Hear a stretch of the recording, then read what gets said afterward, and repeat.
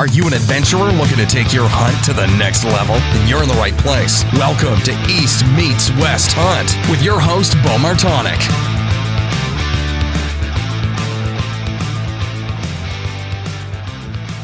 Hey everyone, welcome back to another episode of the East Meets West Hunt podcast presented by Spartan Forge. On today's episode, I am joined by Dr. Brian Tallarico of Mountain Medic. Brian is an orthopedic surgeon who loves to go on adventure hunts all over the world.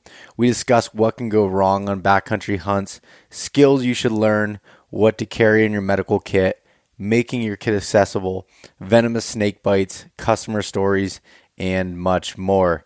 The Spartan Forge app utilizes years of military background and machine learning to pull from millions of data points to accurately predict deer movement, including GPS data, 30 years of weather, academic and state research. The new app includes GPS mapping with incredible aerial imagery, offline dependability, deer prediction, weather updates, journal entries, and much more. You can use the code EastMeetsWest to save 20% off the Spartan Forge app at spartanforge.ai. And if you're on the fence about it, use the 14-day free trial, put in the code EastMeetsWest, and cancel if you're not a fan, but I think you will like it. Tethered is a company founded on the principles of educating the hunting community on saddle hunting while creating the most innovative, lightweight, safe products for saddle hunting.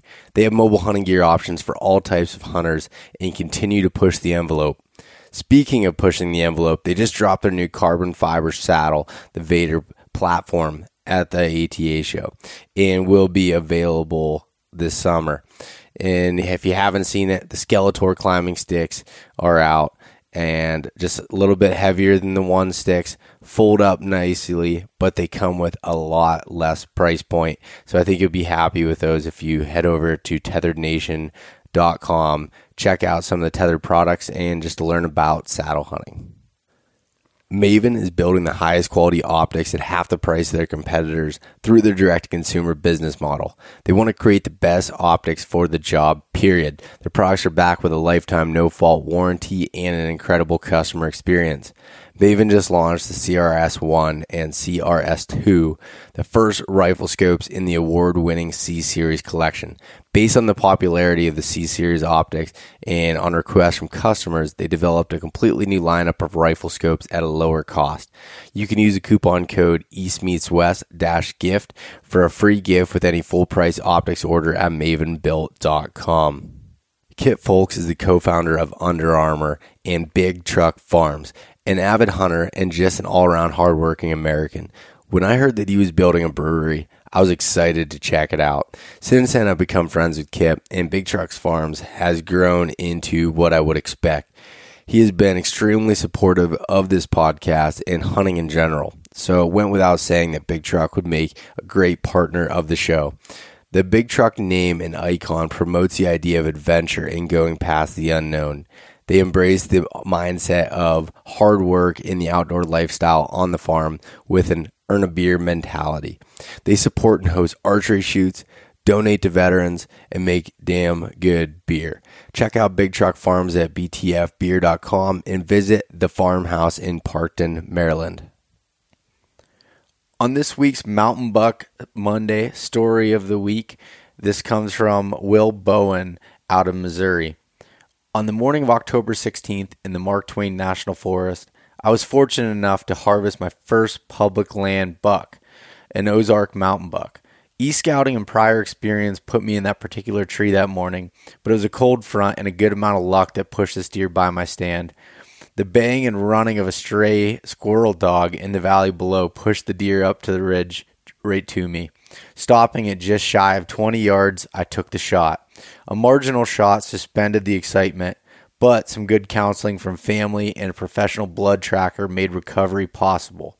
I was able to return several hours later with my father-in-law and brother-in-law, and after a bit of luck on a tricky recovery, I was able to put my hands on my very first Missouri mountain buck. That's an awesome story, Will, and you've written into me a few times, and you ended up shooting another awesome buck there in November. I'm excited for you, and it looks like you've been putting in a lot of time to learning this. So you can go check out that photo over on Instagram at East Meets West Hunt or on Facebook at East Meets West Outdoors. Go ahead and send in your Mountain Buck Monday submission to bo at eastmeetswesthunt.com.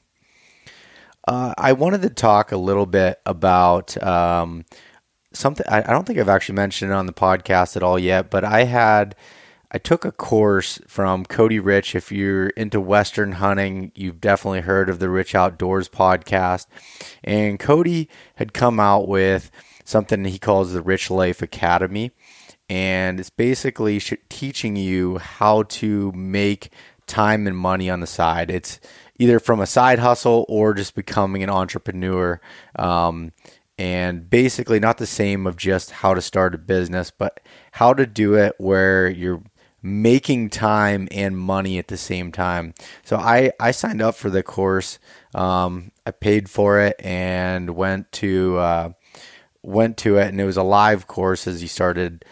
It was the first time doing it, and it was a very valuable course for anybody that's interested in wanting to learn how to make money on the side for hunting, or interested in entrepreneurship. If you don't like the job that you have, I'd really suggest checking out Cody's course. He just released the actual online version that you can complete on your own time, where I was doing it on a scheduled time meeting with him. I'm telling you what, if you don't get your money back and value out of that course, then I don't know what to tell you. I'm a big believer in investing in knowledge, and I think that it'd be worth it if that's something that you're interested in. So I was talking to Cody about it, and how I thought it was really valuable, especially with what I do here with the podcast and some of my future plans.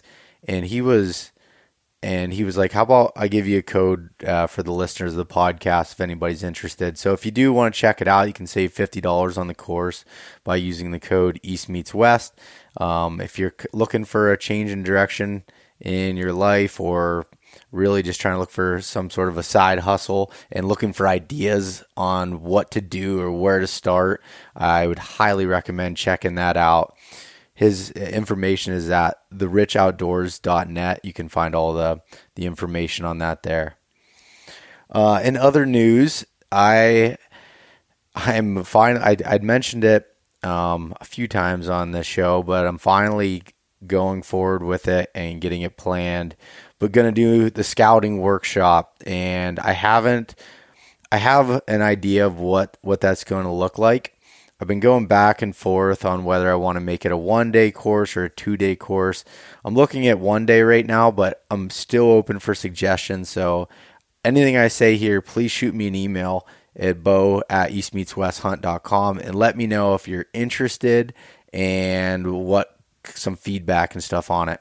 But so what I'm looking at is I'm still working on the pricing and everything, but what I'm figuring is, since this is my first time doing a workshop, I'm going to offer the course at a lower cost than I typically would, which I'm definitely going to lose money on it, but I just want to try it out, get feedback from people, get the bugs worked out. So I'm looking at $125 for a 1-day course, and a 2-day course, if I was going to go that route, being about $250. And so this would include a classroom session with people like myself. I was talking to Jake Bush about it, and he's going to come out and be a part of it. Haven't talked to Johnny Stewart yet, but I'm sure I could get him involved in it, as well as some other people. Taylor from Tethered is going to come in and do some saddle hunting part of it and teach you how to saddle hunt, let you go over the gear, check that out. Possibly Chad from Exodus Trail Cameras come in, talking a little bit about trail cameras and some of the strategy there. Bill from Spartan Forge going over some of the mapping and deer prediction stuff. But and then where I think the most value is going to be out of this is the in the field scouting. So we're going to go out in the field, take the knowledge that we learned in the classroom portion of it, and apply it in the mountains here in Pennsylvania and go through it and try to find buck beds and try to find sign and show you what we talk about and how to do that for yourself. So I think this course could be really cool, or this workshop here. It's going to include, so when I said the cost of the course, you're going to get, I can promise you're going to get that back in value, just from some of the free stuff. Going to give away a free membership to everyone that comes in for Spartan Forge, discount on Exodus cameras, a major discount on Tethered, and a bunch of other things. Again, I haven't worked out all the details yet. This is just me brainstorming and wanting to involve you guys to give feedback and see what your thoughts were. But that would take place in St. Mary's, Pennsylvania. I have a lodge that's Kip Folks' property that he's allowing me to use for this, and so there'll be a lodge and property to do the scouting on. It's going to be pretty legit. I think it could be really valuable. I'm only going to take a limited number of people because I want it to be extremely valuable and one-on-one for a lot of these things, and being able to have a smaller group setting. So that's my thought on it. So if you're interested, send me over an email. There were some people that have reached out over the last couple times I brought it up, and I have all your names written down. So to be contacted, I'll probably release this first through my email list. So if you go on eastmeetswesthunt.com and either sign up there or just shoot me an email, like I said, that'll get you notified first on when this comes out. So again, love to hear some feedback. The weekend that I'm going to do it is the weekend of April 9th and 10th. That's what I'm looking at for this. So that should be before spring green up, snow will be gone, be perfect time to get in the field scouting and doing some fun stuff.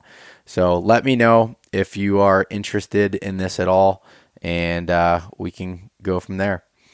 On this week's episode, as I said, I have Dr. Brian Tallarico, and I'm really excited about this one. It's not sexy to talk about first aid or anything like that, but I think it's super important, and the preparedness side of it. And my goal with this podcast is to give you a better hunting experience and help you have a hunting experience, whether you're going on venture hunts out west, or you're hunting whitetails, whatever that might be.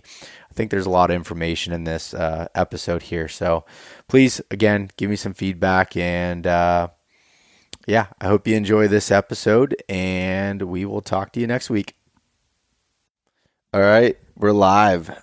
Dr. Brian Tallarico, welcome to the show. Hey, thanks, Bo. Thanks for having me.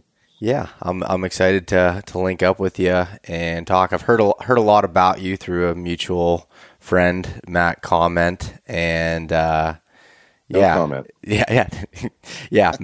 Matt's a good guy, and he hasn't steered me in any wrong direction up to this point. He's linked me up with some great people like yourself to get to talk and become friends with. So I'm excited. Yeah, it's good stuff. He's definitely a good connector for sure. Yeah. So Brian, why don't you start by telling a little bit about your background, professionally, kind of growing up, and then also into hunting.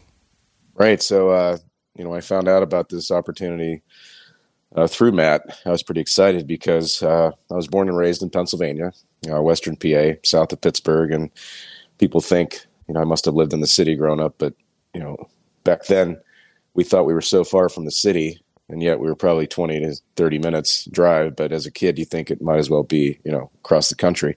But I grew up in a pretty rural area, a lot of farms and small properties and stuff. So my neighbors were scattered, and I had the good fortune of being able to hunt and fish, right basically my backyard. So that was pretty formative. My dad and my brother were hunters, just basically deer hunters, not as passionate about it as you or I or some of our friends, but it definitely helped light that spark, so to speak, when I was very young. Pennsylvania, as you know, you have to be 12 years old to hunt. And it used to kill me that I wasn't able to go out with them when I was 9, 10, 11 years old, because I was already starting to read everything I could get my hands on about hunting. And I would sneak into the library at the grade school and grab the Sports Afield and the Pennsylvania Game News and borrow them, so to speak, for an extended period of time. Until one day the librarian figured out who it was, and she asked me politely if I would bring back all the hunting and fishing magazines. So I did. I had a nice little collection going when I brought them back. And so, I mean, I tell that story a lot because that really was kind of how I got into the outdoors, hunting in particular. So I ended up going to college not far from where I grew up, and then knew I wanted to go into medicine, go to medical school. So I ended up getting into medical school in the Chicago area, school there, and knew I wanted to become a surgeon. So I became an orthopedic surgeon and did my residency in Columbus, Ohio, at Ohio University. Not the Ohio State University, but Ohio University, which is based out of Athens, which is southeast, which is awesome deer country, by the way. And I wish I wasn't so busy back then. I could have enjoyed some of that hunting in southeastern Ohio. So fast forward, I knew I had to figure out a way to pay for medical school. So I ended up going to the United States Navy. They actually was a scholarship program where they pay for medical school, and in return, after you're done with residency, you owe active duty. 4 years when I did it. Then they changed it to 8 years. Then they changed it back to 4. But I came from a military family. My dad was in the Army. My brother was in the Navy. And I had some great uncles that were in the Navy in World War II. And so it was pretty natural for me to do that. That was the best decision I ever made in my life. It was an awesome experience. And it was so worth it to me to do the 4 years active duty. It was a no-brainer. And those 4 years, that was the first 4 years of me being an orthopedic surgeon, first 4 years of practice. And it was pretty special. I was stationed in the Northwest, basically up by Seattle, Bremerton, Washington. And there I became trained in, field, combat medicine, basically. Yeah. And so that becomes important down the road as we start to talk about our topic today, which is basically backcountry first aid and taking care of yourself in the wilderness when there's no medical care around. So I got out of the Navy in 2006, and again, good fortune to find my dream practice, which was in western Wyoming, south of Jackson Hole, which is God's country if anybody has been there. And I was there for 11 great years. And I got to check the box as a relatively young man to live in the Rocky Mountains, which is something I dreamt about ever since I was borrowing those magazines from the librarian at the grade school about hunting elk and mule deer in Colorado and Wyoming and Montana. Yeah, I think that's every kid, especially your hunter's, dream is to get to do that. That's for sure. Absolutely. And so it was really cool to live that dream. And not everything lasts forever. Again, it was 11 years, raised my family there. My son he's the only one that can say he's a true Wyoming native. He was born in the hospital in Jackson Hole. So he's 12 years old now, and he likes to remind us he's the only one that was ever born in Wyoming. The rest of us don't count. So in there, I got to do a lot of Western hunting, and most of it was basically public land and self-guided, or going with friends that knew the area better than I because they'd lived there, grown up there. And so I was fortunate to be able to take some good mule deer and elk and some antelope when I drew the tags, and hunted neighboring states like Idaho and then Montana a couple times, and even Utah. So not that I'm an expert by any means, but I became pretty comfortable with hunting in the backcountry, sometimes on horseback, sometimes just on foot. Excuse me. And then I started going on some guided and outfitted hunts in other parts of North America, like Canada, and even going up to Alaska a few times for caribou and moose and brown bear and sheep. So I started really getting into the big stuff. I would say probably right around 2006, whenever I got out of the Navy. And I felt that hunters in general were woefully underprepared when it came to first aid kits or medical kits.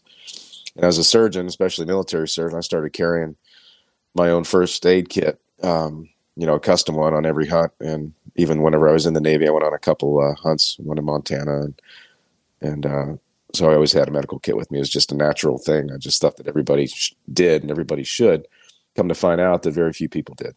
Yeah. And when I started going on these pretty serious hunts, in the middle of the wilderness in Alaska or Canada, it actually hit home that if I didn't have one, then if something happened to me or my guide, we were screwed. So I would give one of those kits to the guide, the sheep guide or whatever. And one of them finally said a few years ago, he said, you need to start making these things. You need to start a company to make them. You need to make them available to hunters and guides and outfitters. And that's kind of what I did about 3 or 4 years ago. I started Mountain Medic, and it's basically a little side job. It's a lot of work, but I like to think that I have something available for every type of hunter, whether you're east or west or deer hunter or sheep hunter or even international hunter like Africa, dangerous game, things like that. So, that's kind of how we got this podcast together, is basically talk about backcountry first aid and the right kind of medical kits. Yeah. It is funny because, being a hunter myself and getting to go to some more places now and seeing that, I've realized that, first aid in general, first aid kits, training kits, all that stuff is overlooked a lot of times, by people. Right. And by trade, what I do, Brian, is that I'm a health and safety professional when I'm in manufacturing. So I spend a lot of time with preparing and planning and doing these types of things for manufacturing. And I've just taken that into hunting and kind of rolled that over. And, whether I'm putting together plans for these Western hunts on, if it's even down to hunt plans for figuring out what areas I'm going to go to, backup spots, this and that, then I always have my list of emergency places to go to, medical places, hospitals, anything, gas stations, grocery stores, all this stuff, and lists and addresses, phone numbers,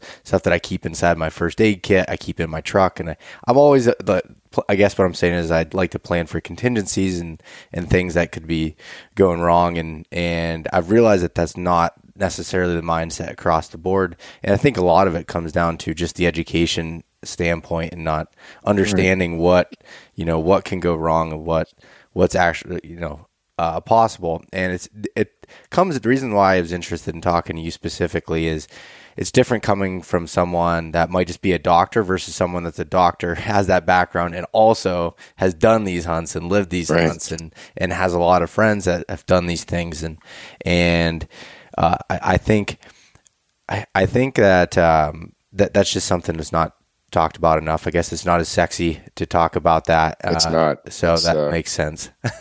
You're absolutely right. And, kudos to you, Bo, for actually having the foresight and the wherewithal to have a plan and have, basically an action plan in place if something happens. So, and just to say it from the get-go, I mean, as you know, the reason why we're talking today isn't an advertisement. It's, if people are interested in my kits, great, get a hold of me. If you're not, it really doesn't matter to me. The reason why I started this company was to just have it available to other hunters and outfitters and guides. And whenever I give these instructional talks, I did one at Wild Sheep Foundation a couple weeks ago.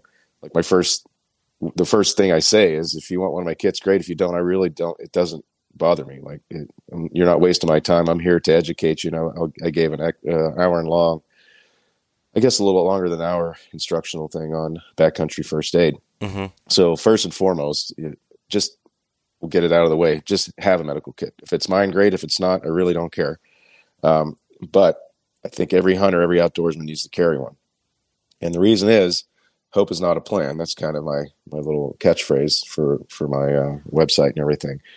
Because if you hope something's not going to happen, then you're probably going to be okay 90% of the time. But as you know, even relatively young guy, I mean, everything doesn't go the way it's supposed to go every time, especially when you're dealing with a handful of things, whether it's conditions, hypothermia and things like that, and always in danger when you're hunting in bad conditions. You just went ice fishing yesterday, things can go south, somebody falls through the ice. I mean, it happens every year. Yep. And you're talking about horses. If you're out west, a lot of the hunts are done on horseback. That's a very large, dangerous animal. And I don't care who you are and what kind of good cowboy you are. If you're around horses long enough, you will get hurt. And that's orthopedic fact. I took care of people from, age 4 to age, 90 that got hurt on horses when I lived and practiced in Wyoming. And then you're talking about dangerous animals sometimes, whether you're hunting them or not. If you're hunting out west, there's a pretty good chance you might be in grizzly bear country. And then you're talking about, have you ever wanted to have Levi Morgan, Andy May, Johnny Stewart, and others available at all times? Well, you can with Cyber Scout from Spartan Forge. Cyber Scout is like the chat GPT for outdoors men and women. You can ask it any questions related to bow building, scouting, hunting, survival, and a whole lot more. I think you'll be impressed with how it responds. Cyber Scout is currently out now for a select group of early beta testers and will be available to the rest of you really soon. The entire app is a complete tool for planning your hunt with incredible aerial imagery mapping, journaling, deer prediction, and some of the most accurate and detailed weather data. Use the code EastMeetsWest to save 20%. And if you're still on the fence, give the 14-day free trial a chance at SpartanForge.ai. CVA has been America's #1 selling muzzleloader brand for over a decade. Hunting with a muzzleloader opens up a ton of hunting opportunities across the U.S., and I've been using the Acura series. But they don't only make badass muzzleloaders. Their line of centerfire rifles are great quality and not terrible on the wallet.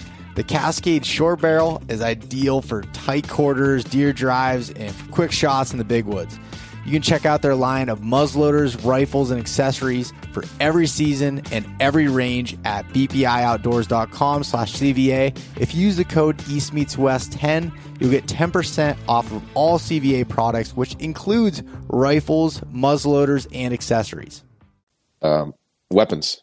You're talking about firearms and knives, and things happen, and we don't like to talk about it or think about it, but we all read the magazine articles, and we hear about these horrible things that happen every year in the backcountry in North America. Mm-hmm. So being aware of all those things and those possibilities, I think, give people an opportunity to be prepared. And are you supposed to take, a huge one of those backpack, Army medic kits up on the mountain when you're doing a backpack hunt when you want to keep your gear down to 40, 45 pounds? Of course not. But you can still carry something. And I think that you're really overlooking one of the most important things in your kit if you just sweep it to the side and say, well, I'll be fine. I know how to control bleeding. I know how to, take care of myself. I'm going with a buddy who, he took a first aid course. I mean, that doesn't count. Yeah. I think we have no problem spending $3,000 on a pair of binoculars or $10,000 on a custom rifle. And then when I ask, do you carry a medical kit? No, I don't. So that doesn't make sense to me. And I know I'm biased as a surgeon, but I think like we said before, every hunter that goes out in the field needs to carry something. Now, if you're hunting in your backyard for whitetail and you're just walking around, still hunting, then that's one thing. But I know we're talking a lot about Western hunts today, but again, if the type of deer hunting you do, Bo, you're in the wilderness. Yeah, it's different than what I do here on my property. I just walk out my back door and climb a tree stand. So yeah, no, I was just gonna say, yeah, definitely can be applied to a lot of the Appalachian Mountain region, or even if you're traveling to hunt where you don't have, like even traveling to hunt whitetails in a Midwestern state, but you don't have the luxury of your home being close or, unfamiliar type area. And as you kind of had alluded to there, the idea of a first aid kit isn't to fully heal you of anything. It's more of just getting you to a better place and getting you out. Right. So you basically want to be able to save your hunt. Or save your life. And so there's the two options as far as the type of kit you're going to carry. Things can go awry, and you just have to be prepared for it. And I came up with whenever I did that talk at Sheep Show, I was thinking about it. I was going through my slideshow on the airplane, and I thought about it. And so whenever I started my talk, I said, show of hands, how many people have a custom rifle? And, about 12 people raised their hands. And I said, well, how many of you guys and gals are trained military snipers? And they all put their hands down. And I said, well, you guys all have these expensive, fancy rifles. Are you comfortable shooting them? And everybody nodded their head. And would anybody take a course, like a long range shooting course? And I would say 10 of the 12 people raised their hands. I said, well, that's the same thing with the medical kit. Like part of the problem that I run into, and people say, well, I don't want to carry a kit because I don't know how to use them. And they look at my kits and I don't know how to use that stuff. Well, you're also not a trained military sniper either, most of the time. There's some, obviously we know a lot of hunters that are military trained and they can outshoot just about anybody. But the average Joe who buys a custom long range rifle is not a trained military sniper. Would you agree, right? Yeah, I would agree. So if you're willing to spend that kind of money on a rifle and then go and learn how to use it, whether it's a formal training weekend course or just going out to the bench rest every weekend and developing the loads and everything, then why wouldn't you be willing to do the same thing with, a $300 medical kit? Like, then you just need to learn how to use it, right? You just need to either learn from somebody like me or online or take a first aid course. So that was the analogy I used this past show, and I think it really is an important one to hammer home. I said, well, we're all gear junkies now. It's 2022. No matter what type of hunting you do, and it's just replete with gear, right? It keeps getting better and better. The technology is getting better and better, and everybody's willing to learn how to use things like Onyx maps and the Kestrels and the rangefinder. You know what I mean? So we're all willing to do that, but yet people will say, well, I'm not interested in carrying something extra. I don't know. I'm not a doctor. I don't know how to use that. I don't think that holds water. Yeah. No, and so would you think, as far as like the type of training, that someone should do for it, like what are you recommending for people that are going on hunts? Like what type of training or would you recommend that they go to or learn about? Like what are some of what would you recommend from that standpoint? Yeah, that's, I looked into that when I started this company, and I think I put the link on the website. But the American Red Cross has, there's a good website there. You can look up basic first aid courses. And then you can go all the way up to advanced wilderness, like first responder courses. Now, not everybody's going to do that, but if some of our listeners here today are EMTs or medics, then they have basic training. I think they'll be fine. But those folks, the first responder types, they have the ability to even be further certified, such as advanced wilderness first responder training and all like that. I'm not saying that's for everybody, but at the very least, like our listeners should take a basic first aid CPR course. Yeah. So there's two things that are gonna result in morbidity on the mountain. And is it safe to say we'll just talk more about mountain hunting than we are hunting grandma's farm? Yep. For whitetail in a tree stand. We can also talk about injuries that occur there because we know that they can. Then I would absolutely take a basic first aid or CPR class, because the two things that are going to get you are going to be cardiovascular events. Maybe not a 29-year-old healthy buck like yourself, but maybe your dad, your grandfather, somebody's uncle who's on their first mule deer hunt or elk hunt in Colorado. You got altitude, you got vertical, and that's a bad mixture for somebody that may have some underlying cardiovascular disease. So if they have a heart attack at 9 or 10,000 feet, and you got in there over a course of a day or two, you have a problem. Yeah. And you can call life flight, you can hit your inReach, things like that, but you have that golden hour, so to speak, where you can basically save their life. So, and then trauma would be blood loss. So we'll break it down into cardiovascular events that are pretty serious, and then traumatic wounds, whether it's from a Havalon knife, which Havalon knives have given me a lot of business over the last 10 or 15 years as an orthopedic surgeon. And then, God forbid, gunshot wounds, and then antler tines. Believe it or not, I know of 2 or 3 people that have been injured trying to skin or cape out or quarter an elk or a deer, and then the animal slides, you slide, you trip and fall, it's getting dark, you're trying to get the animal taken care of, and then an antler tine goes into the thigh or into the arm or armpit or even chest or abdomen. So it can't happen. It's rare. It's a freak accident, but like I said, I know 2 or 3 people that it's happened to. One is actually a customer of mine that happened to in Arizona with an elk. Jeez. So you have to be prepared for those things. Broadheads. I think broadheads, geez, I forgot like the major. Yeah, I'm going with the blades. Broadheads are scary, scary sharp, always have been. And we all have seen the pictures of the broadhead sticking through the thigh, coming out the other end. And yeah, scary stuff. Again, very rare. You look at the man hours in the field for hunters, and then it's, probably just as good a chance to get struck by lightning in the field as to have that happen, but there's still a chance. Yeah. And what else would you think? Is there some of the most common or serious injuries that can occur? So you're talking about those two from the majors. Are there any other ones that you can think of, or those are the main ones you focus on? Those are the two that I focus on the most in my talks, my instructional lectures and things like that. But the little things that, if it's a life-threatening injury or illness, then you call the cavalry, right? You hit the inReach button or your sat phone or your cell phone if you have service.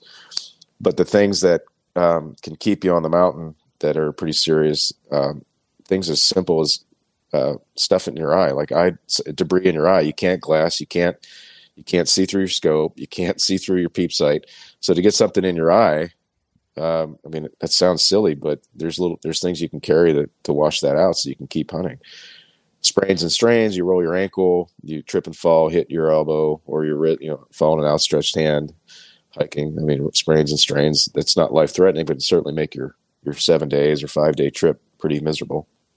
Are you going to pack stuff to take care of that? And there's small things you can that are lightweight, but you don't have to put like a whole splint kit in your backpack. But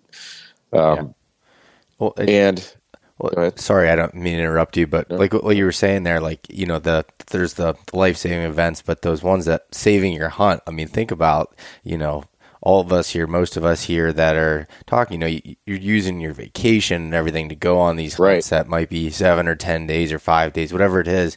And just being able to have stuff just to be able to save the rest of your hunt, even if it's not life threatening, not looking at worst case scenario, but being able to save your hunt, like that's so important. I know to me personally, after having, with being in Colorado, you're talking about, with me being young and relatively healthy, but I still ended up being in the hospital from altitude, sickness there. And, that basically ruined, most of my hunt. Well, all of my hunt for mule deer. I ended up being able to find elk at lower elevations, but it was a difficult pill to swallow. Pretty sobering, right? Yeah, it was. Pretty sobering. When you post hunting photos on Instagram, they get censored. When you post on Go Wild, you get virtual fist bumps from fellow hunters. When you buy gear on Amazon, you gas up a billionaire's spaceship. When you buy gear on Go Wild, we donate to a camp that teaches kids to hunt, fish, and shoot. See the difference? Go Wild is a free social community built by hunters for hunters. Join today at downloadgowild.com and I'll give you $10 just for setting up your account. And you'll keep unlocking Go Wild rewards as you share content because guess what? We like hunting pictures. Join at downloadgowild.com or in the App Store. There's not really anything you can carry in a medical kit other than prescription medications, which is also another. There's a plug. Also, another service that I do for hunters is a concierge medicine for travel. But again, not belaboring the point. If you have a trip coming up and it's 7-10 days and it's your hard-earned vacation, you spend a lot of money in doing it, then I think it really behooves you to be prepared. And if it means medications, then if you don't use my company, then talk to your primary care provider, see if they can understand what you're doing. Unfortunately, I think we all know listening that they don't always get what you're talking about. Why would they give you these antibiotics if you don't have an infection? Why would they give you this altitude medication if you don't have altitude sickness? So there's a little bit of a block there unless you're fortunate enough to have a doctor that also is an outdoorsman or a hunter. Then they can see why it's important to have those things in your kit when you go on these expensive trips to faraway places and taking all your valuable vacation time. So the preparation is key. We exercise, we try to get in shape, we shoot, and yet again, this little thing that we're talking about today is overlooked by, I would say, 90% of everyone listening, and at least 90% of the people I run into at the shows and things like that. I think it's getting better even in the last couple of years because I'm more in tune with it, more involved, and I'm on the other side now. You're just being a vendor, so to speak. So I think it is getting a little better that people are finally coming around saying, spend all this money on a once in a lifetime sheep hunt or Alaskan moose hunt or even a yearly elk hunt with dad and brother and uncle and things like that, then I think somebody in that group needs to have the medical kit. Yeah.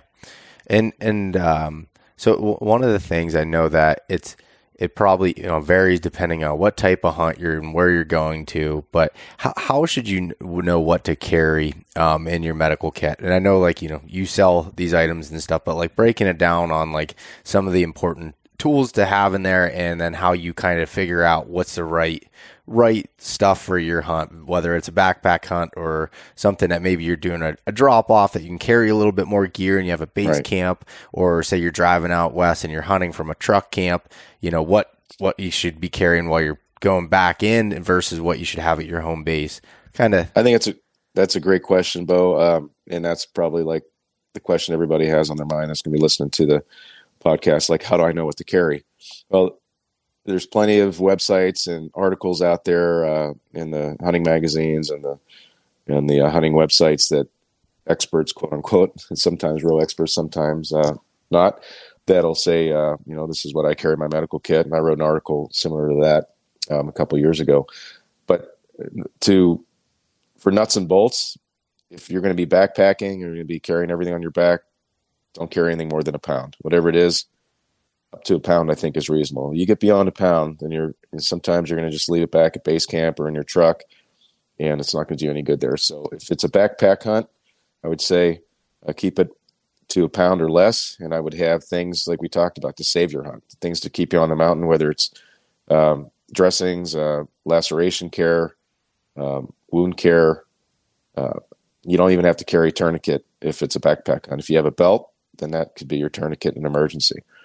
When I developed my ultralight kit for backpack, I actually used a very well-known Alaskan outfitter that does a lot of sheep hunts and grizzly and brown hunts and moose hunts, and he and I developed it together, and we went through it piece by piece, and he pointed and said, throw that out, and he said, leave that in, and he's the one that said, if it's over a pound, my guides won't carry it, because he wanted them for his guides, because, the guide has to kind of be in charge if the shit hits the fan, so to speak, and a client gets hurt. Sometimes the guide gets hurt too. And I would say, and little things that you think that you might need if you're prone to certain things, whether it's intestinal illness and some over-the-counter medications and things like that, you can put in there. But the big things are, I think, wound care and sprain and strain kind of thing. If you sprain your ankle, you got to have something in to wrap your ankle up, even if you have hunting boots on. And same thing with a wrist or a finger, just for comfort. You're not going to die from it, but you want it to be stabilized until you get out of the backcountry.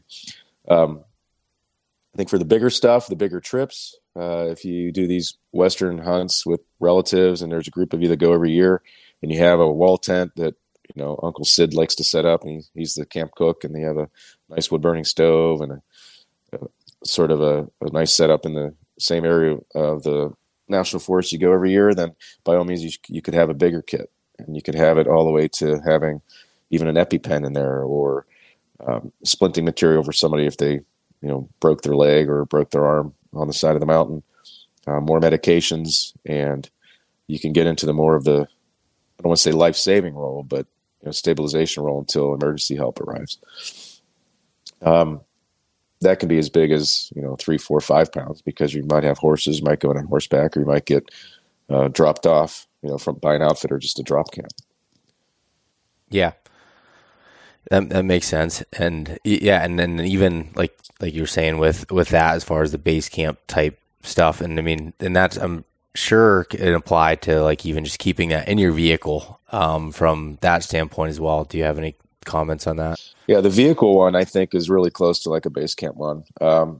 One thing I do want to say is just be careful about, I call it pirating your medical kit. So if you have one kit and you say, well, I'll take a handful of stuff in a Ziploc bag out of my truck kit whenever I go up the mountain for the day or the weekend, I think invariably what happens is you forget. And then when you really need something, it's in your backpack that's back in your basement whenever you're on the road and you come across a bad traffic accident or something like that. So It's not wrong to have more than one medical kit. I mean, a lot of people say, well, it'd be nice to just have one general kit and then I can carry it up the mountain. I can leave it in my truck. I can have it at home. That's all well and good. But I think purpose-built medical kits are a good idea. I'm not saying you should have 5 or 6 for, every little application. But if you have one for your truck or your home, I would just try to avoid taking from it and making a mini kit to take up the mountain or go on your hunts. That's a really good point. And I'll even give an example of, I've learned this more so when I have toolkits in my truck, like for anything that would happen while I'm on a trip, or even just little things as far as my ratchet set for my cap, making sure that comes loose on bumpy roads, just little things I have in there. Well, I've been taking that from my household kit and applying that, and then I'll be somewhere and realize I can't find this because it's here. And where's the 12 millimeter? Yes, exactly. And it's because I already put it in this kit. I don't remember where it's at, or you know what I mean. So that can be applied across the board. So I can definitely relate to that, and I know I can make some improvements on my truck medical kit because I've done exactly what you said there, and that's why I kind of laughed when you started talking about it, because I'm guilty of that myself. Right, and I was too, once or twice. I did the same thing, and I'll never do it again because I did need something in an emergency, and I didn't have it because I had already taken it out of that particular kit in the vehicle. So it's, again, not, instead of going down the list and saying, okay, I put an ACE wrap and an ABD, which is a big pad for a bad wound, and eye irrigant and surgical skin glue and things like that. I think everybody knows it's pretty basic first aid stuff. If you have a bad cut, then it needs to be cleaned and you need to dress it and apply compression. And, there's hemostatic powders and agents out there that are over the counter you can buy anywhere. But some stuff you can't get, and the prescription grade dressings and things are something that I use obviously every day, and in the military and in the operating room, things like that. So those things I also carry in my own medical kits and provide in the kits that I build. And I think it's don't take stuff that you don't know how to use unless you're willing to learn. If you buy a kit over the, again, from Sportsman's Warehouse or online, and it's not mine, I really don't care. Again, keep saying that, but learn how to use it. Open it up, take everything out. And if you don't know what each and everything is and what its application is, either learn how to use it, ask somebody, look it up, or just leave it out. Because stressful situation, time is of the essence, and you need to know what you're doing, and you need to calm down. So another thing, there was a trauma surgeon in the lecture a couple of weeks ago. He was really good. He didn't say anything till like the last 5 minutes, and we came upon the topic of when something happens, like the first couple of minutes, the most important stuff. So it's basically calm the F down. Like, everybody calm down. The patient, you. So if somebody gets hurt, somebody's having a heart attack, or somebody has bone sticking out of the skin, or cuts himself with a knife while you're skinning elk, the most important thing is to calm down. Don't panic, because if you panic, the patient's going to panic, and nobody's going to do well. So I guess that's a take-home point. If we're going to talk for an hour today, and your listeners, and hopefully they take home a couple salient points. I think number one is, when the shit really hits the fan, you need to calm down. Like, you got to really avoid panic if you can. And I think to help with that, if you know how to use the medical kit and you know what's in it, I think that's going to go hand in glove with the panic situation. I think if you buy a fancy kit and you've never looked at it, and you're hunting and your buddy gets hurt really bad, and you dump your pack and you open up the Mountain Medic or Safari Medic kit and you empty it on the ground, and you don't know what any of it is, you've never seen it before, I think you're not going to do well. So I just urge, I don't care what kit it is, just learn what's in it, learn how to use it, be comfortable with it. Take a class if you can. Like I said, basic first aid class all the way to wilderness medical classes, things like that. I do that. I actually travel and do those courses for small groups or big groups. And it's very gratifying, because the people at the end, these are people with no medical training whatsoever. And we'll spend a half day talking about backcountry first aid and trauma and emergencies. And afterwards, the people are just blown away with how much more they know than when they started. So that's really gratifying to me to see that. Yeah. Another point to that is what would you say about accessibility of these kits, like whether it's in your pack or in your vehicle or base camp, and knowing what I guess where it should be at, making sure other people know where it's at. Great point. I think that's something that I've been trying to focus on more with all of my gear, and kind of prioritizing what I need right now versus stuff that it's okay to dig around and look for that's not as much of a priority. Hey, Bo, that's another great point. It's almost like you have a script. No, seriously, like there's so much to talk about that I'm probably skipping over some valuable information, but I think the accessibility is big. You have to know yourself where your kit is in your backpack and whatnot, and your buddies or whoever you're hunting with. They need to know where it is. They need to know what color it is. They need to know, is it labeled? My ultralight kits are neon. They're in small Nysil water resistant pouches, just little zipper bags from I don't even know what's the name of the company. It doesn't matter. But they're bright orange and bright green. They're basically fluorescent. Mm-hmm. And I switched to those a couple of years ago. The first ones I had were a little dark, just basically nondescript gray. Basically looked like an ultralight baggie that you put in your backpack for a mountain hunt. I mean, there's 20 companies that make them, the little ultralight ones that you can clip inside your pouch or your bag. So I got away from that because I thought, in an event, if you dump your pack out, you have this little gray pouch where your camera and batteries and SD cards are, and then you have this other little pouch where you have your food, Yeah.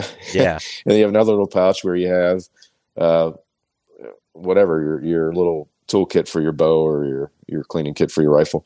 So I thought, well, that's a bad idea, because if somebody's bleeding and now you don't know which one of those pouches is your medical kit. So I switched to the neon colors for that, and that way, like if you have one neon bag in your backpack, that's your medical kit. Mm-hmm. And I would say that as far as I will just stick with the backpack theme. So if you're on a backpack hunt, I would keep the medical kit either in an outside zipper on your pack in the same spot every trip. And again, make sure your partners know where it is. Or if it's just a big bag on a frame and you have your optics and everything on the outside compartments, and that's just the way you do things, then have it at the top of your pack. Whenever you load everything up every day, have it at the top of your pack. So whenever somebody pops those buckles, flips open your lid, they look in, they see the bright green, the bright orange medical kit, and they pull it out. They don't have to be reaching in. You know how big these packs can be, right? Yep. Last thing you want to do is be, because let me tell you, let's just use a laceration as a for instance. Never cut towards yourself, right? But isn't it amazing how many quote unquote experts and seasoned hunters you see cutting towards themselves when they're skinning an animal, right? Yeah. And if you hit the femoral artery with a knife, you have about 30 to 45 seconds before you're dead. So if you're spending 20 seconds of that trying to get into your pack to find something to help yourself, which would be very difficult if you're solo, and you do that. But if your partner does it, if there's two guys hunting, then you want to obviously not die within 30 to 45 seconds. But if you're spending half that time trying to find the medical kit, then you're really, really in trouble. Yeah. And that's so I always kept one of those little bags for my medical kit. Like I think the one I had was from Kifaru, but it was just a little, like you said, a bunch of companies make them, but small little kit. But I always kept it at the bottom of my pack next to my my kill kit, essentially. It was the same color, just different size down there. And I was like, all right, that's not really helping the situation, including myself to remember exactly where it was, or I'm reaching down in there in the bottom trying to find it. So I started carrying it either in my lid of my pack, or if I wasn't carrying a lid, if it was just more of a day type hunt, I would just on the inside towards the top, exactly what you were saying, and clip it on so it's very easy to grab and go. But I like the color idea because, like you said, if I'd laid out all of my bags on the ground, they're all pretty similar earth tone type colors. Exactly, and that makes it difficult for someone that doesn't know, where it's at, or even yourself when you're in kind of a high stress situation. Well, I'm telling you, I mean, that's part of my daily routine is high stress situations. But I can tell you that on the mountain, a couple of issues that have happened, and even as somebody who does it for a living, it's still stressful, and I don't want to have to think about it. I want to eliminate all the extra steps, and I want to eliminate all the uncertainty when something bad happens. And I think that's not just for a surgeon who happens to be a hunter. That's for all hunters. I think that the comfort level, I can't keep stressing this enough, is that you just have to, if you want to save somebody's life, if you want it to react and be helpful, let's just say not even life-threatening, but if you want to be helpful, the stress, the panic situation has to be eliminated, or else nobody's going to do well. Yeah. So, and the only way you get there is to know what you have, be comfortable with it, and know how to use it. Yep. And it's what I like to hear is, as this company starts gaining traction, is that I'll get reports 1 or 2 a year of hunters that have used the kit, and they'll send me pictures and say, "Hey, look, I bust out your kit. I was able to keep hunting that day. The one guy killed a moose later in the trip." So it's really neat, and that's really kind of what I've been after all along. Is it's not my 401k. It never will be. It's a lot of work and a lot of investment to do these things, these kits, but to make sure that the hunters have access to them and know how to use them is really my goal moving forward with this. And it's been a lot of fun. It's been really good. Yeah, no, that's awesome. And so what if I'm kind of interested to hear some of your customer stories or maybe personal stories of situations like that where they've had to use their kit. Do you have any that come to mind? I can think of 3. There's probably more, but I think of 3 big ones. And I know I posted them on Instagram, a couple of them on Instagram, and then I should probably put them on my website as well. I'm actually redoing the website this month and next month. It'll be a lot better, a lot more interesting. Anyway, so the first one I come to think of was 2019. It was a spring hunt. It was grizzly in northern Alaska out of Unalakleet. And I killed a giant grizz and got out of Dodge, so to speak, and was on my way home and got home and back to work. And I get a text from Lance Kronberger, who's the outfitter, and he said, "Hey, did you hear about Shane?" And there's no privacy violations or anything here. It's I got permission from Shane to talk about it. Well, Shane was my guide, and it turns out that his very next hunt, he wounded a boar, a pretty big bear, and Shane went in after it. He's the guide, and long story short, he's been doing this for 20 plus years. He's no stranger to tracking a wounded grizzly. Well, this grizzly charged and attacked him. Came in absolutely silent. It's not like The Revenant, where there's the screaming, and it's a great movie, one of my favorites. But came in completely silent, ears pinned back. There was no popping of the jaws, no growling, no snarling, and just came for him and attacked him and mauled him pretty bad. And so he so happened to have, I gave him a medical kit. It was part of his tip. And but a good learning experience here is that he had the medical kit in his backpack. He didn't tell the hunter that he had one. The hunter kind of had his crap together. He hit, SOS on the inReach. He got out the cell phone. He called 911. He got the state police, Alaska State Troopers. Long story short, he wasn't in shock or anything. He was obviously scared and everything, but he's a super tough dude. And he just, they got, extra jacket and covered him up and everything. And they had to go through it was actually an unbelievable story. State Troopers couldn't help him. Coast Guard couldn't help him. They got rerouted to Air Force Base there, I think in Fairbanks, right?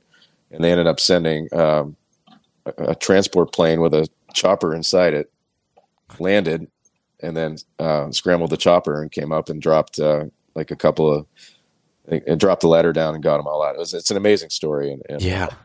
But pertinent to our conversation is he had the kit, never opened it because it was literally the week after I was there. Didn't tell the hunter that he had the medical kit. Mm-hmm. And of course I gave him grief about it. I said, "Dude, like you couldn't take a quick picture of you laying there all chewed up holding my medical kit?" And he thought I said, "Man, that would have been like the best advertisement ever." so it happens, man. So here's literally, a guy that I gave a medical kit to that is mauled by a freaking grizzly the very next week. That's crazy. And, and no life-threatening injuries, but when you're getting chewed on by an 800-pound 8.5-foot grizzly, then that's pretty serious business. Yeah. Yeah, crazy. Well, he still carries his medical kit for sure. He's opened it now. Yeah, he's actually open. But these guys are tough, right? So they just think, well, if it happens to me, I'll be all right. And I think that's not the right attitude, because it definitely changes perspective of after hunting so many, I forget how many grizzly kills he's been on, but it's dozens and dozens. And, he's been dodging the bullet for that many years and finally caught up to him. And he thinks he checked the box now, it won't happen again. But it's kind of like flipping heads or tails, right? It doesn't matter if you get 5 or 6 heads in a row, the chances of it being a heads the next time is still the same. So, just because he got attacked once doesn't mean he won't be attacked again. It can happen again. With I say this when I say guys and males in particular, because we're usually more hard-headed than females, but ego and complacency can really come into bad mixture. As a bad mixture, yeah, and it's bad mixture, yeah. And I just know this from my profession and doing things like that in manufacturing and understanding it, but being able to recognize that state and when you are that, when your ego is getting in the way or when you are being complacent is important to making sure that you are ready for these types of situations. And another one is I actually drew an Arizona elk tag for archery a couple years ago. It's so funny. It's the same year, again, the same season. And so I left, killed a really good bull, and I gave the outfitter a kit, and he texted me something about, hey, what's this thing or whatever, like, what's going on? He goes, well, we have a little incident. And I'm like, well, what happened? And he sends me a picture of an elk tying through a guy's thigh.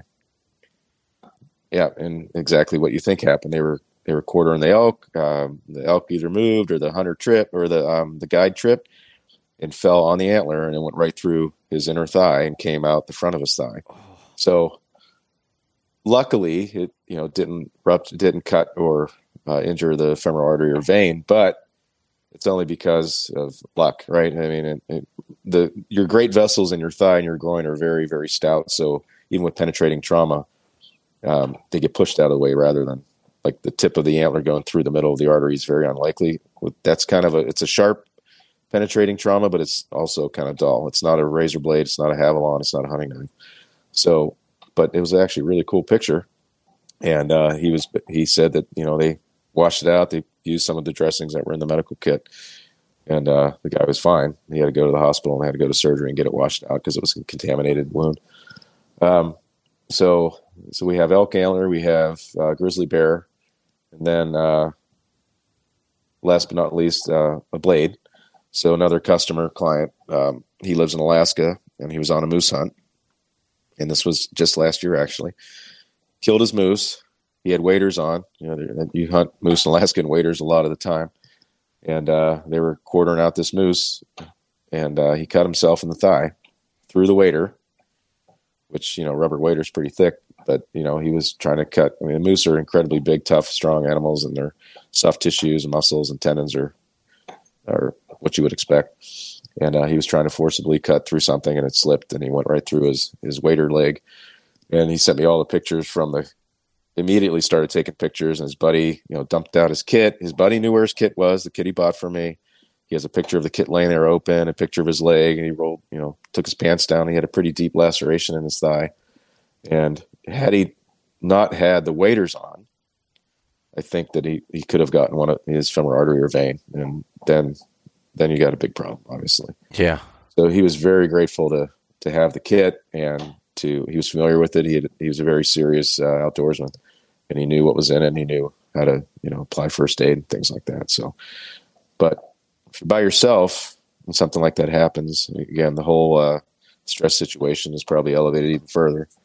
So you just have to take a deep breath, know that you're not going to die unless, it's obviously a life-threatening injury, a femoral artery or something like that, and just take care of business. Yeah.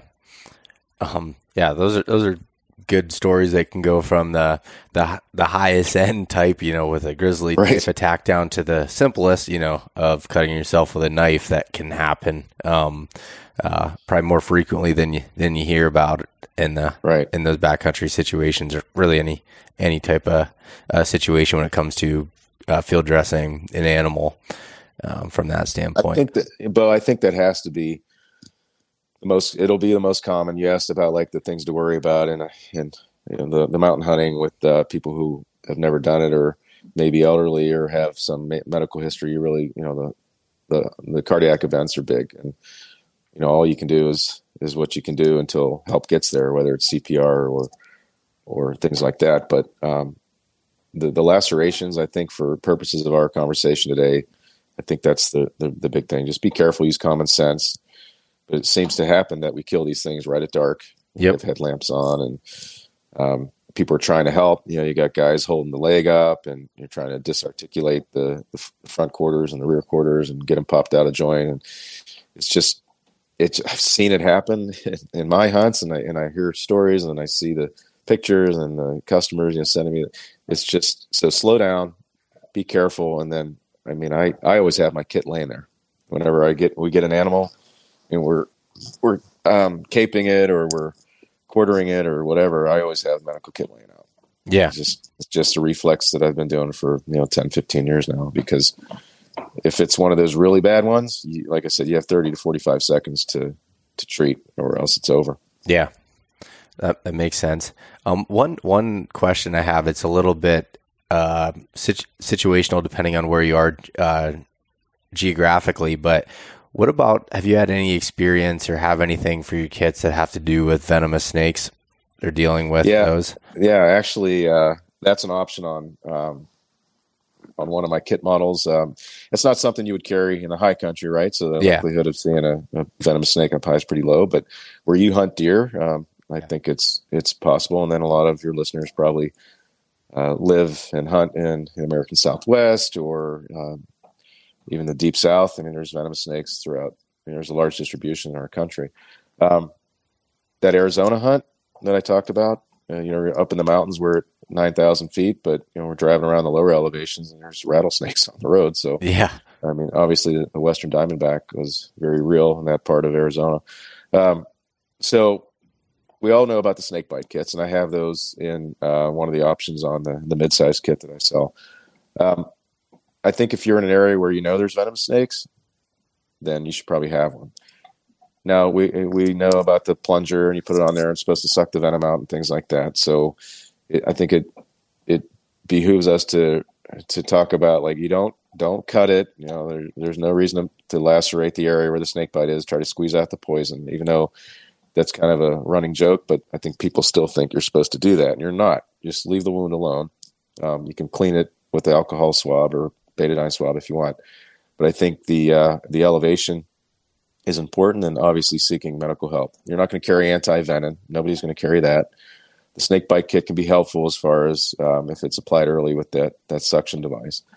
But there's a type of tourniquet that I put, if somebody's interested in the snake bite kit, then the type of tourniquet I put in that medical kit is the rubber bandage type. It's called a SWAT tourniquet.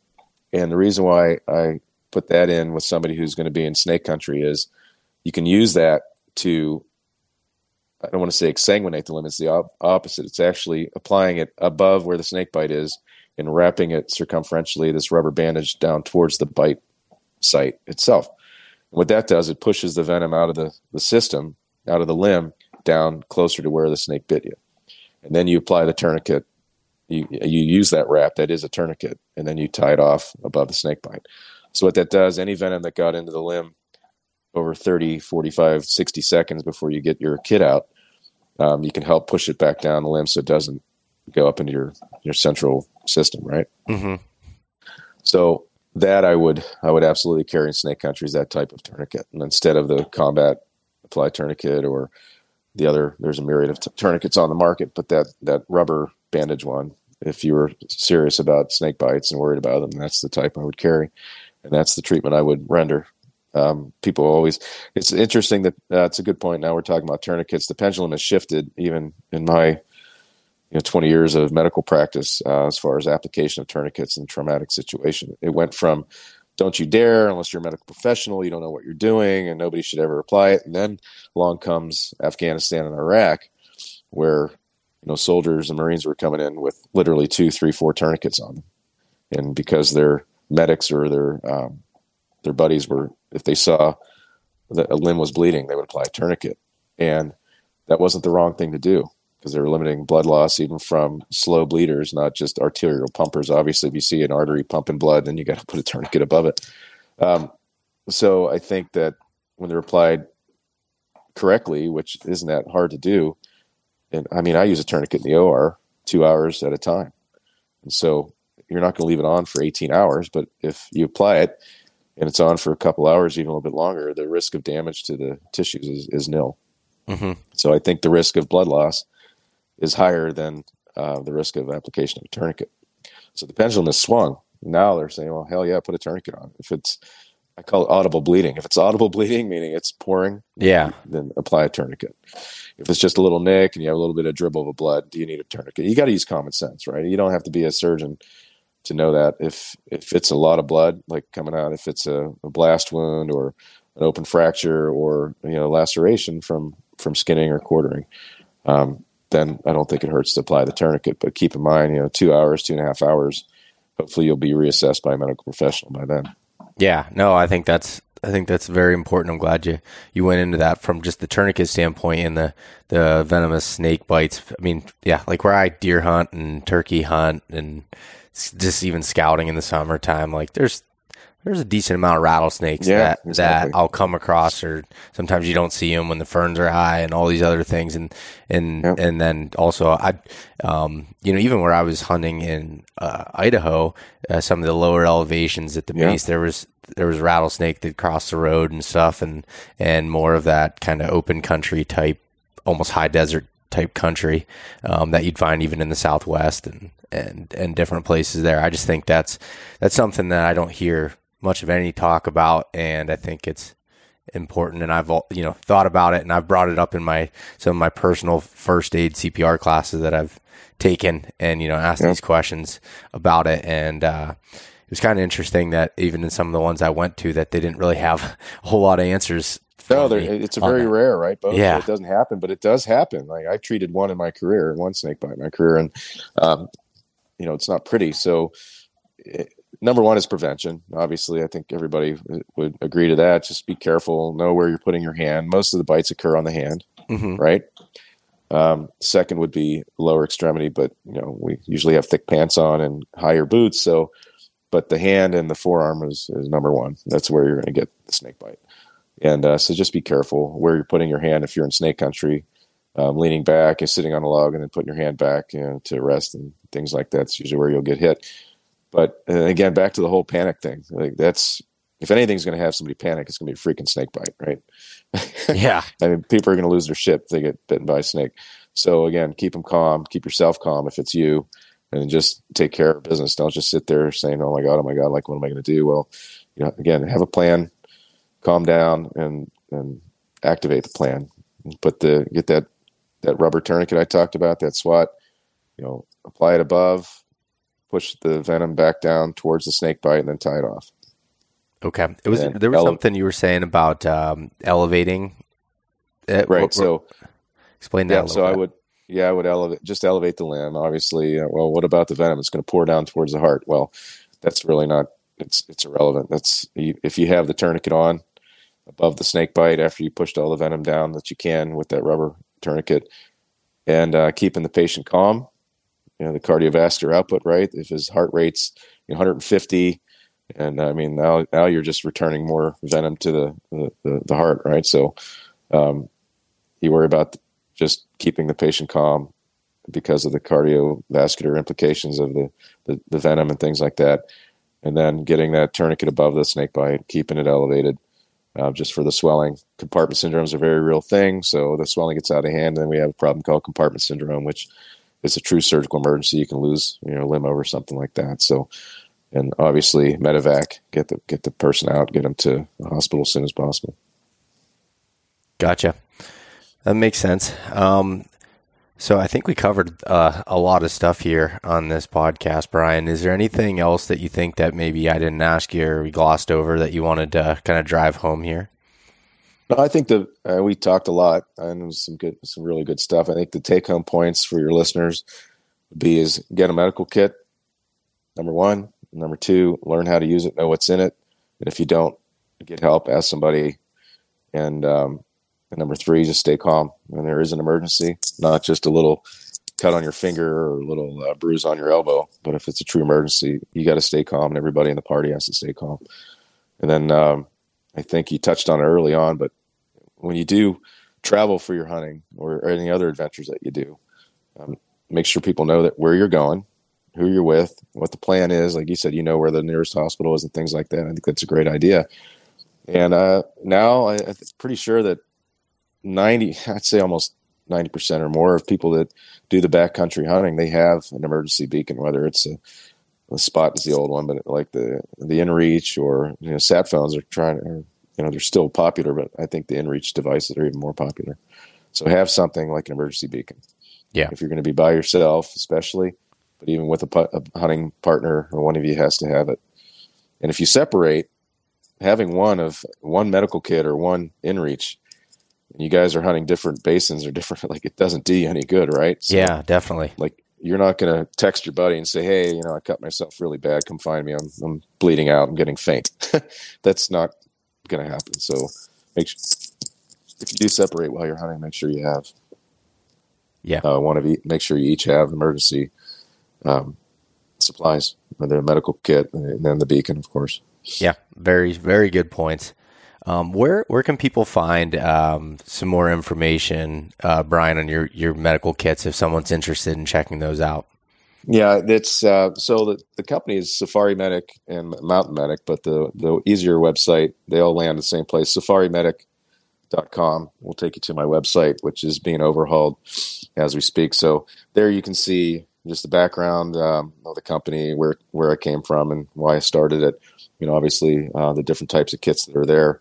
And again, like I said, it's getting redone as we speak, and it's going to be a lot better. We're really going to hit home the personalized concierge medicine part of it. If you're going on these big hunts and you're interested in being having the medications and things like that, and having the professional medical advice, you can sign up for that. And it's as easy as filling out an online health questionnaire.